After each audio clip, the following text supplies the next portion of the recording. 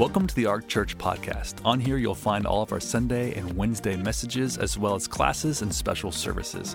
If you would like more information about the Ark Church, visit us at thearkchurch.com or download our app, available to all app stores. Our heart for you is that you would live for God, grow stronger, and make a difference. Enjoy. So my parents, my dad's a pastor, and my parents have really, over the course of when I was growing up, had always instilled in us the importance of giving. That was something that they believed in. And when my dad and my mom, when they were in their 20s, my dad started pastoring churches. And the first church he pastored was in a little small town called Hawkinsville in Georgia. And the church had about 15 people in the entire congregation.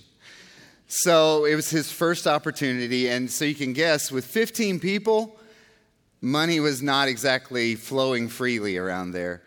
So my dad actually had to work a second job. In addition to being the pastor, he also worked at a bakery making donuts. He would get up at like 4 in the morning and go and bake donuts, which is funny because my dad, I don't know if I've ever seen him bake anything at home, but somehow he got a job baking donuts.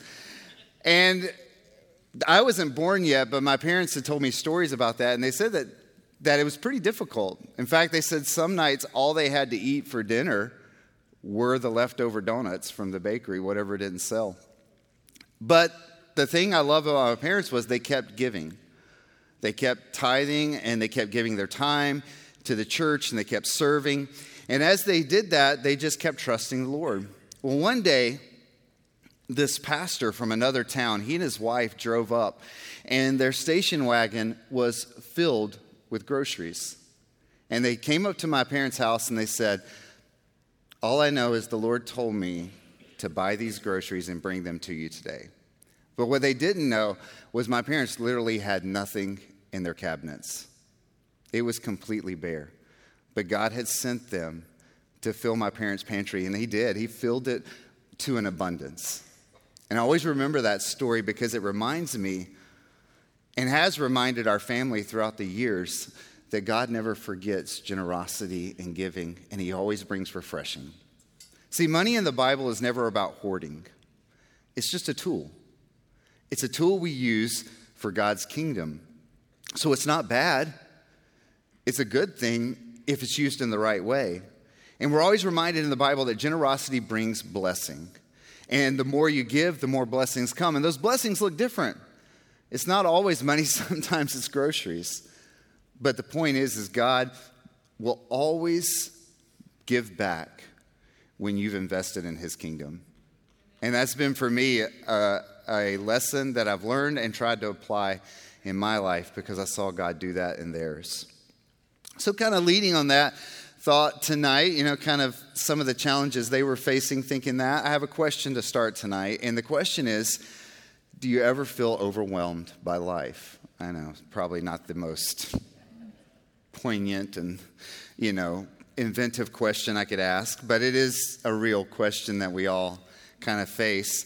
It's really not hard to feel that way. I don't know if you guys have read a lot of news lately, but you really can just peruse the headlines and come away depressed because every headline tells you how the world is about to end. Either there's some kind of war that's about to start, or artificial intelligence is going to take your job, or the recession is going to take your money, or whichever side of the government you hate is going to take your freedom, just to fill in the blank. The crime's up, the morale's down. Basically, just everything they put out there on the headlines is all about how bad it's going to be. It actually reminds me of this children's book that I read when I was a kid, and maybe you even read it to your kids. It was called Alexander and the Terrible, Horrible, No Good, Very Bad Day, which I think is a perfect title to a book because I feel that way sometimes. I wanted to read you the first lines of the book, and this is what Alexander says. This is how the book begins. I think it's perfect. It says, "I went to sleep with gum in my mouth, and now there's gum in my hair. When I got out of bed this morning, I tripped on a skateboard, and by mistake, I dropped my sweater in the sink while the water was running, and I could tell it was going to be a terrible, horrible, no good, very bad day." And his day just gets worse from there. In fact, whenever when you read the book, with each section where he says something bad that happens, he ends it by saying, I think I'm going to move to Australia. And that's the perfect illustration for life, right? It doesn't matter whether you're 8 or 88. That describes life sometimes. You know that feeling you get when you crank your car and it makes that sound it's not supposed to make, or it puts that light up that it's not supposed to light? That feeling, or the feeling you get when the doctor's office calls you back and assures you, no, it really is necessary for you to come in to hear the results of the test. Or it's that feeling you get at 3 a.m. when you get a phone call because you know nothing good you never get a good call. No one ever calls you at 3 a.m. to tell you, I just love you. So you know it's bad. And you just wish sometimes you could move to Australia and leave it all behind because you feel stuck. Actually, it reminds me a little bit of my first experience on a roller coaster. Now, see, here's the thing. I don't like heights. You might even say I have a fear of heights. But I actually think, I like to say it this way, I don't have a fear of heights. I have a fear of falling to my death, which I think is a completely rational way to look at things. When you put it that way, it makes sense, right? It makes the people who like heights kind of weird. I don't like falling to my death, so I try to avoid those situations. So that's why I avoided roller coasters. My wife, though, we were dating as teenagers. And she thought it would be a dandy of an idea to coerce me to ride a roller coaster. We were at Six Flags in Atlanta, and she thought that even though I had survived 16 years of not riding roller coasters, she thought I was missing out on something in life, and I didn't think I was missing out on anything. But we were dating, so I said yes. You know, when you date as a teenager, you say yes to doing things like riding roller coasters when you normally wouldn't. And so they had this wooden roller coaster at Six Flags in Atlanta called the Georgia Cyclone. Now, why someone thought it was a good idea to name something that takes you high in the air at incredible speeds and name it after a tornado, I have no idea. Why would we name it after destruction? We're already putting our life on the line as it is. Tornadoes are not friendly. I don't understand. They should have come up with a better name. So I get up the nerve to ride this death trap. And I sit in it and I lower the bar and it clicks in and I kind of think to myself, it's not too bad. You know? What was I worried about? I kind of chuckled at myself. I've been kind of goofy about that. Come on, this is pretty neat. And then we started to move. And roller coasters make that really awful sound when you're riding up that first incline. It's that click, click, click, click, click, click, click. It's like it's counting down to your doom. It's just click, click, click, click, click. And I get the sudden urge as we're going up the incline to think, I don't want to be here anymore.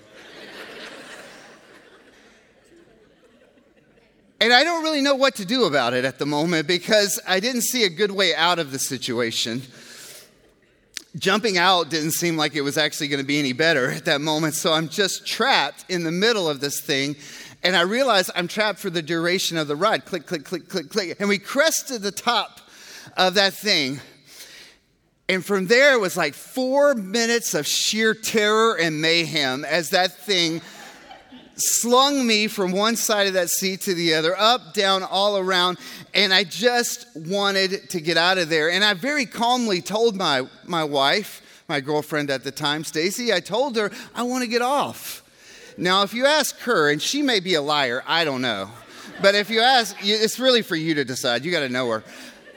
If you ask her, she would say I was actually sounded more like, get me off of this thing, I'm not riding another one, over and over and over again. I actually screamed like a 10-year-old. Oh, I would say I screamed like a 10-year-old girl, but that would be insulting to 10-year-old girls because they don't scream like I did on that roller coaster. And mercifully, it came to a stop, and I wobbled off. And I still hate roller coasters.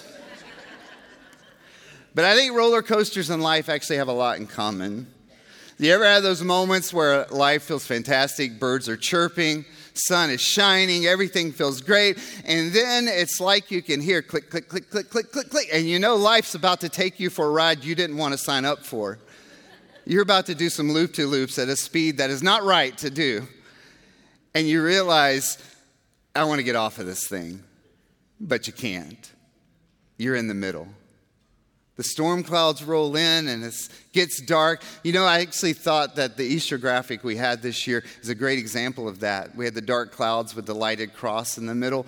It's a good example because sometimes we feel like our world is just full of dark clouds. And we wonder, how do we get through this?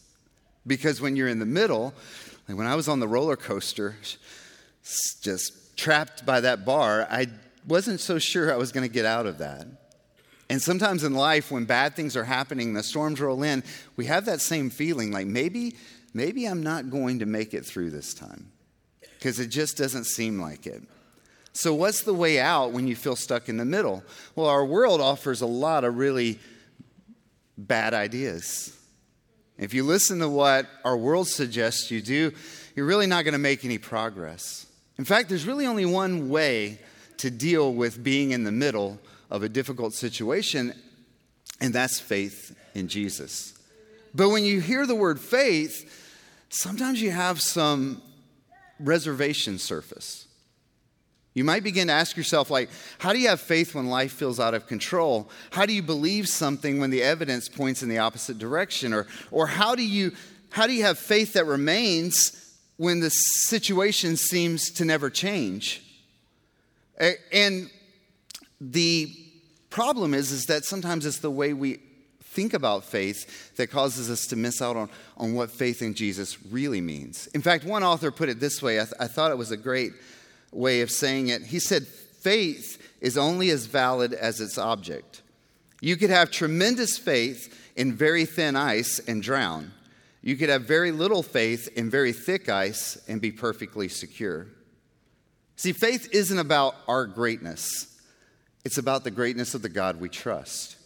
So making it through difficult situations and having faith to believe is not dependent on our abilities, but it's dependent on God's ability. It's on His power. So life can throw a lot at you, but it's in those moments you have to remind yourself that faith isn't an exercise in imagining better or thinking more interesting thoughts.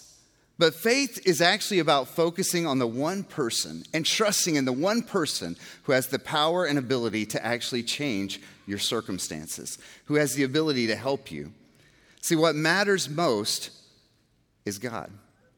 In fact, I like how N.T. Wright put it. He said, it's not great faith you need, it's faith in a great God. That's what makes the difference. So I want to look at a story from the life of Jesus. It begins in the book of Mark, chapter 4. It actually was in today's reading in Bible 365, but in the book of Luke. And we'll start at chapter 4, verse 35. It says, that day, when evening came, he said to his disciples, let us go over to the other side. So this section of the chapter picks up right after Jesus had been speaking and teaching for all day. So it was a long day, and at this point, it actually had already gone into evening, and he was ready to move on to the next spot because they had more things to do. So he told the disciples, let's get in the boats and let's go to the other side. They were on the Sea of Galilee. So they hopped in a fishing boat, and they set off. Now, boats at night can be a little unsettling for me. I don't know if you've ever been on a cruise ship at night in the middle of the ocean. It's just blackness all around. It's kind of different. But these guys were very secure because they had been on the Sea of Galilee for years and years and years. They were very accomplished fishermen and sailors. So they seemed to be fine with it. So they set off, and as the trip progressed, Jesus falls asleep. He kind of reclines on a cushion and just goes to sleep. You know that feeling you have when you have a bunch of people at your house and they're there for a really long time and then they all leave and you just crash onto the couch and don't move for 7 hours? I imagine that's how Jesus felt at that moment. I think that's the kind of tired that he had. He was exhausted. And as Jesus is sleeping, though, a storm appears. Now, the Sea of Galilee is actually well known for storms that just come out of nowhere. It's not an uncommon thing. They can just pop up, and they can be really, really big storms that just seem to appear out of nothing. And the boat they were in, the fishing boats they used on the Sea of Galilee, had these low sides to them. So when the large waves started up in the sea, it easily topped over the edge of the boat so that the boat started to flood. And as the boat began to sink, so did the disciples' faith. They actually woke Jesus up and they said to him, they said in Mark 4:38, "Teacher, don't you care if we drown?" Now look at the contrast between Jesus and the disciples. The disciples are panicking, freaking out, and Jesus is sleeping. When I was a baby, actually, my family and I were in Savannah because that's where my grandparents live, and I actually slept through Hurricane David there when I was a baby. And my wife would say I still could sleep through a hurricane if necessary. I don't know if any of you are like that. But a baby can sleep through a hurricane because a baby doesn't know danger. It doesn't understand. It doesn't know hurricanes. It's not worried about those things. And when Jesus is sleeping in this moment, I think it's evidence of his complete and total trust that when he said we're going to the other side, that's where we're going. It's kind of reminiscent of this psalm, Psalm 4:8, that says, "In peace I will lie down and sleep, for you alone, Lord, make me dwell in safety." So he had told his disciples they were going to the other side, and that's what he knew they were going to do. But the disciples did not share that opinion of things. In fact, the disciples seemed to think getting to the other side was going to be a pipe dream. I mean, their thoughts matched how I felt in that roller coaster about midway through. This isn't happening. It's farewell world. That's kind of how they were thinking. These guys, and if you think about it, remember, these guys had a lot of experience on the Sea of Galilee. They had fished there for years and years. So if they saw a storm that made them panic like that, then it means it was a really bad storm because they had seen terrible storms before. This wasn't just a simple pop-up. This was something very serious. But we can't really be too hard on these guys right now without acknowledging how we sometimes react in similar situations. I know I can't. I can't sit up here and judge them when I know what I do. In fact, as the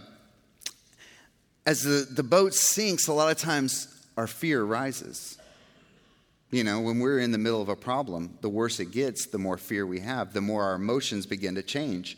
Our emotions tend to move all over the place. This is something that C.S. Lewis, the great Christian writer, he wrote about in his book, Mere Christianity. And he said, "Now faith is the art of holding on to the things your reason has once accepted in spite of your changing moods." Now, I have a problem sometimes doing that because my moods will begin to change based on what I'm dealing with. Case in point, a few years ago, we went for what should have been a routine checkup. And was with my son. We went for a routine checkup. Everything seemed fine. And then we got a big surprise. You ever gotten one of those bills from the doctor, or at least like estimation of bills from the doctors where you think they made a rounding error? And you're like, I don't think you're supposed to carry that many ones when you're adding. I think you added several more in there. We got one of those kinds of bills. And it was definitely more than we could afford. And it wasn't a life or death thing, but it was still something that was necessary. And I remember getting in the car and we're driving home, and I remember just thinking to myself, I don't know how we're going to do this. And I'm trying not to freak out my son, and but I'm also inside freaking out. And I'm thinking, I don't know what's going to happen. I start running through, you know how we do, we run through all the potential ideas, and nothing seemed plausible. I was like, this isn't going to work out. The math just doesn't add up. And what happened is the more my emotions went down, the less faith I had. It was actually impacting my faith because my faith was being tied to how I was feeling. And so I'm sitting there thinking, this is not going to happen, and then the faith that I had is just going down along with it. I remember talking to my wife, and, to her credit in that conversation, it's a good thing when you have a spouse who can help you in those moments. And she reminded me of ways in which God had helped us in the past. And she just said, I believe that God's going to help us again. And it was that reorienting of my thoughts that really helped me in that moment, because I stopped focusing on my emotions and started focusing on what Jesus had done and what Jesus could do. And the truth is, God provided for us incredibly so that the needs were met. And it was a reminder that I have to keep when I want to have faith, I have to keep my emotions in check. Because feelings should never determine what we believe about Jesus. Unfortunately, they often do. So the disciples' faith fell as their fear went up. And when storm clouds gather, it's really easy to focus on the negative thoughts that sometimes accompany them. And you begin to wonder, like the disciples did, does Jesus even care? That's what they said. Teacher, don't you care we're about to drown? And we kind of have that same thing. We may not say it that exact way, but maybe we say, God, don't you care that this is happening?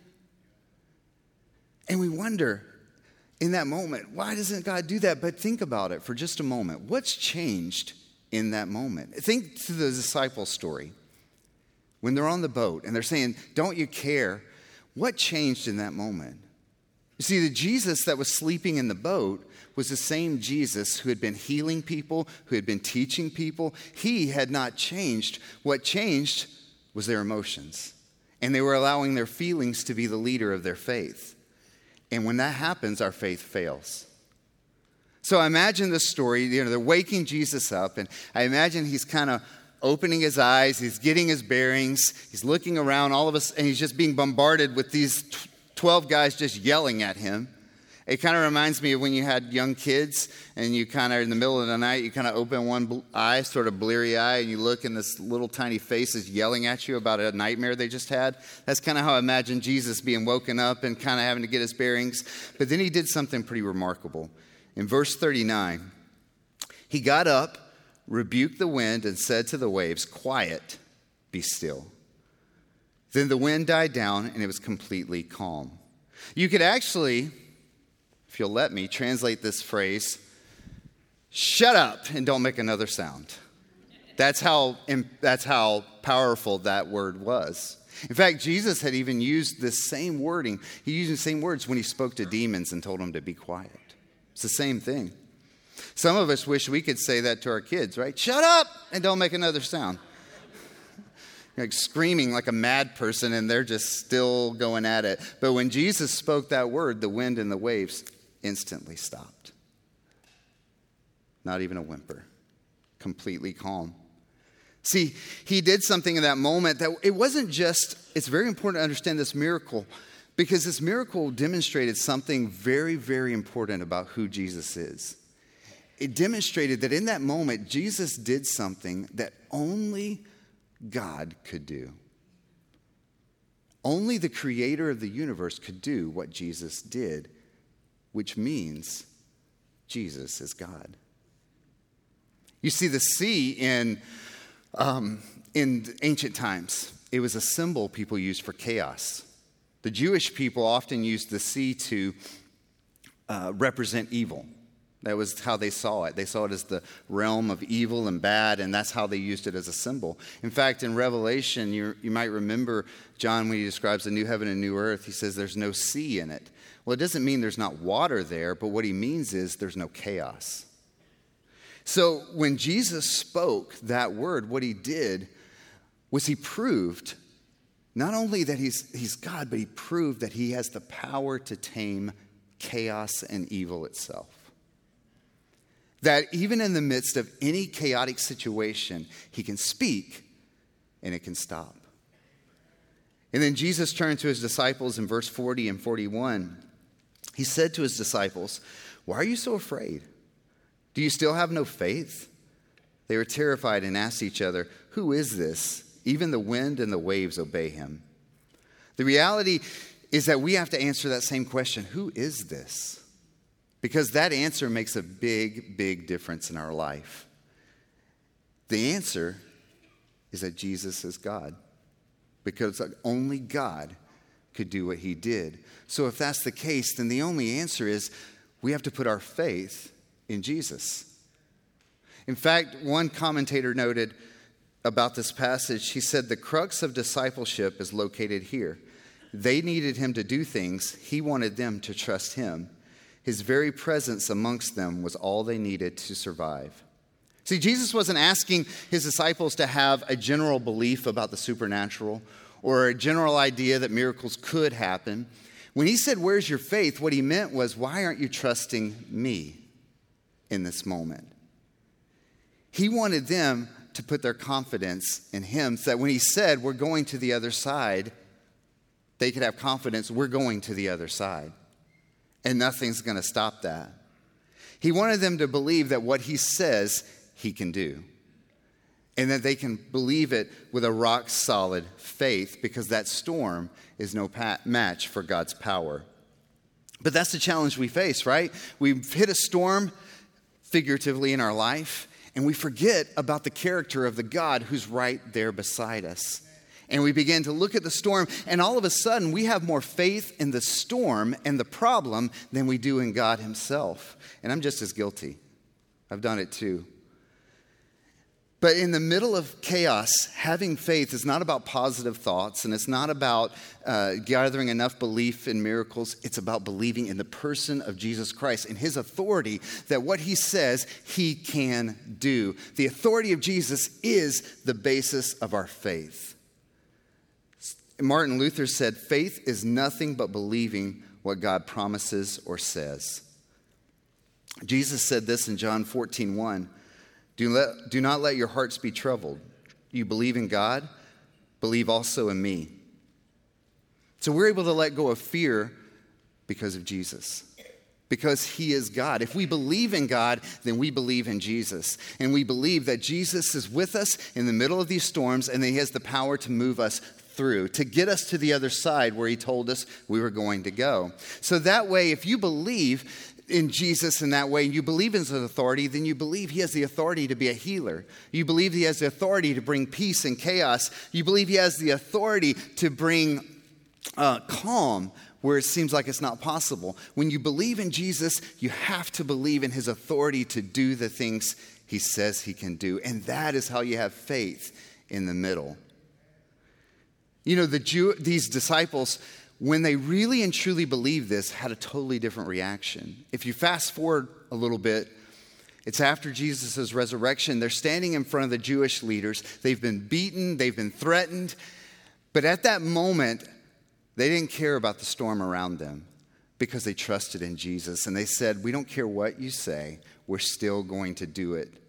And they believed that Jesus was with them and he would get them to the other side where he wanted them to be. We're not promised a storm-free life, but that's okay because Jesus is with us. In Matthew 28:20, it says, Jesus said, and surely I'm with you always to the very end of the age. Paul promises us in Philippians 4:9, and the God of peace will be with you. Our confidence is built on the fact that Jesus, God, is with us. That's how you have faith in the middle. One scholar noted, he said the disciples of Christ are neither, and that includes us, are neither free from tribulation nor helpless in tribulation, but victorious over tribulation. Yesterday, as I was kind of prepping through the message, I was taking a break and I started scrolling through Facebook. I want to show you something I found. It came up in my memories. It's right up here. 3 years ago on this day, April 12th, watch online. I shared that. It said, watch online with me. April 12th, 8:30, 10, and 11:30. 3 years ago today, our church had an Easter like no other. None like I've ever been part of. I watched that Easter from home. I had never done that before. And I remember I wasn't even here when the service was done. And you know, when you take yourself back to that moment, that was only a few weeks after everything in the world had shut down. We didn't, at that point, really know much of anything. In fact, most of what we heard was that all of the potential worst-case scenarios were the most likely scenarios. That's what we were being told. And we believed a lot of that, and we saw some of that happening with people we knew and loved. So we knew things were not the greatest. The storms were kind of rolling in at that point. We were separated, and we were wondering if we were going to make it to the other side. 3 years ago today. And I remember this phrase that Pastor Allen kept using throughout the whole thing, throughout all of the COVID stuff we went through. He kept saying this as a staff. He kept saying it in sermons. He kept saying this phrase, the Lord is helping us. And he kept reiterating that. And what I loved about Pastor Allen is he never guessed when the pandemic would end. He never tried to predict what the next steps were going to be, what it was going to look like, how things were going to play out. He just kept reminding us to keep our focus on Jesus. Because when you're in the middle of the storm, he's the only one you can hold on to. This past Sunday, thousands of people showed up to this campus on Easter 3 years later and celebrated the name of Jesus. Hundreds of hands across this auditorium and in the Art Kids went up to say yes to Jesus. You see, in the moment, the storm seemed really bad. But when you kept your focus on Jesus, you were reminded he's going to bring us through to the other side. And he did. And let me tell you, that was 3 years ago. There's another storm coming. No idea what it is. Some of it's going to affect all of us. Some of us.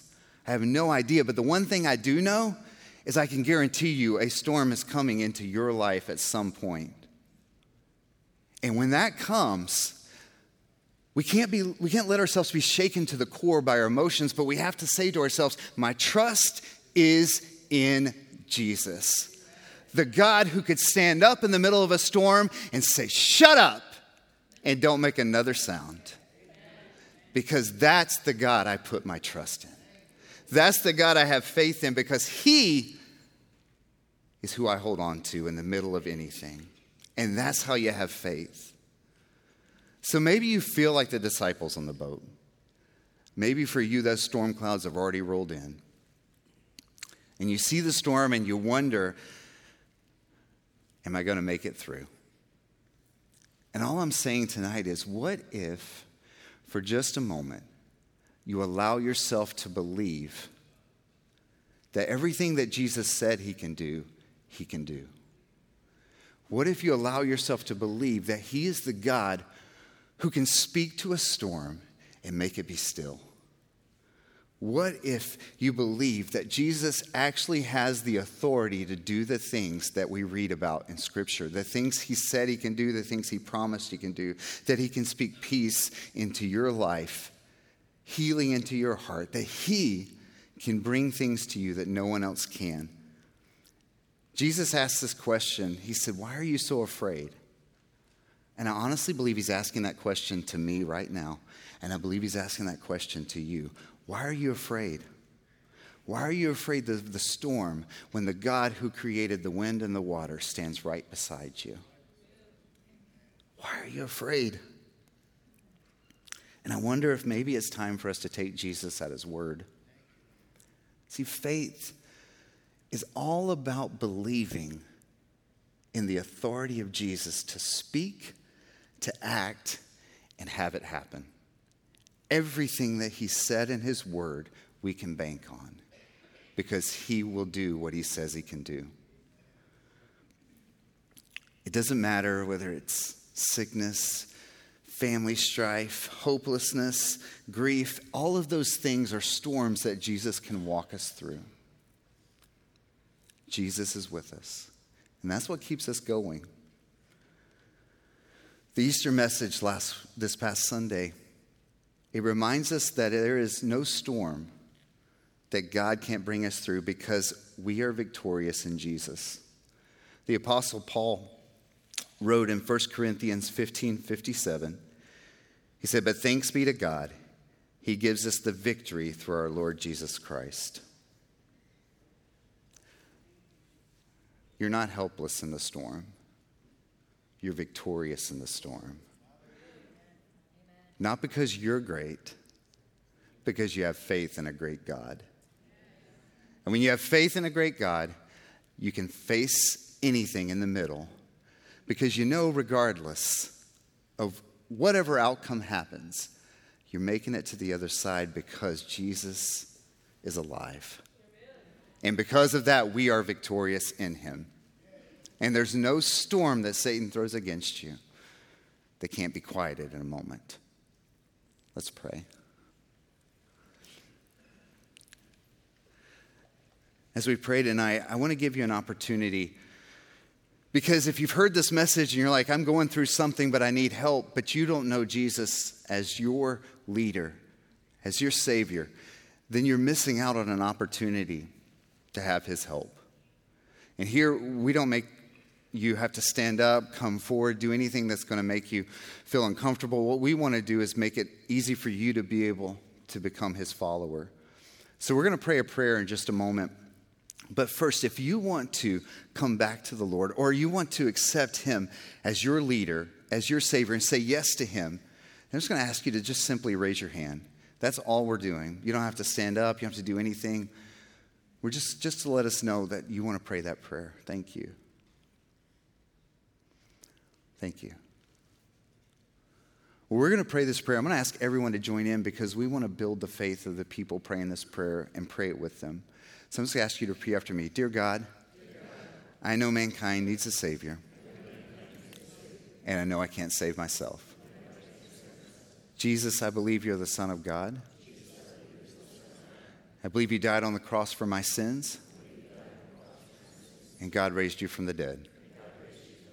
Right now, I confess you as my Lord, as my Savior, as the one who forgives me and restores me. Thank you, Jesus. My past is forgiven, and I have a relationship with you. I'm a new creation in Christ because I've said yes to you.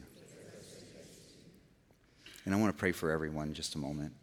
Lord, I don't know what storms, what challenges people are facing that are watching online or here in this room, but I just pray that your peace and your comfort would be with them, that they would know your presence is right there beside them, that the God of the universe, the Creator God, is with them, and that whatever they're going through in the middle, I just pray and ask that you would give them strength to put their faith and their trust in you so that they can know that no matter what storms come their way, they are victorious in you.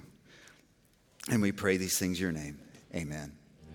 Thank you for joining us. We hope this message has blessed you. Don't forget to check us out on all the social platforms. We're uploading encouraging content on a regular basis. For more information, go to thearkchurch.com. Have a great week.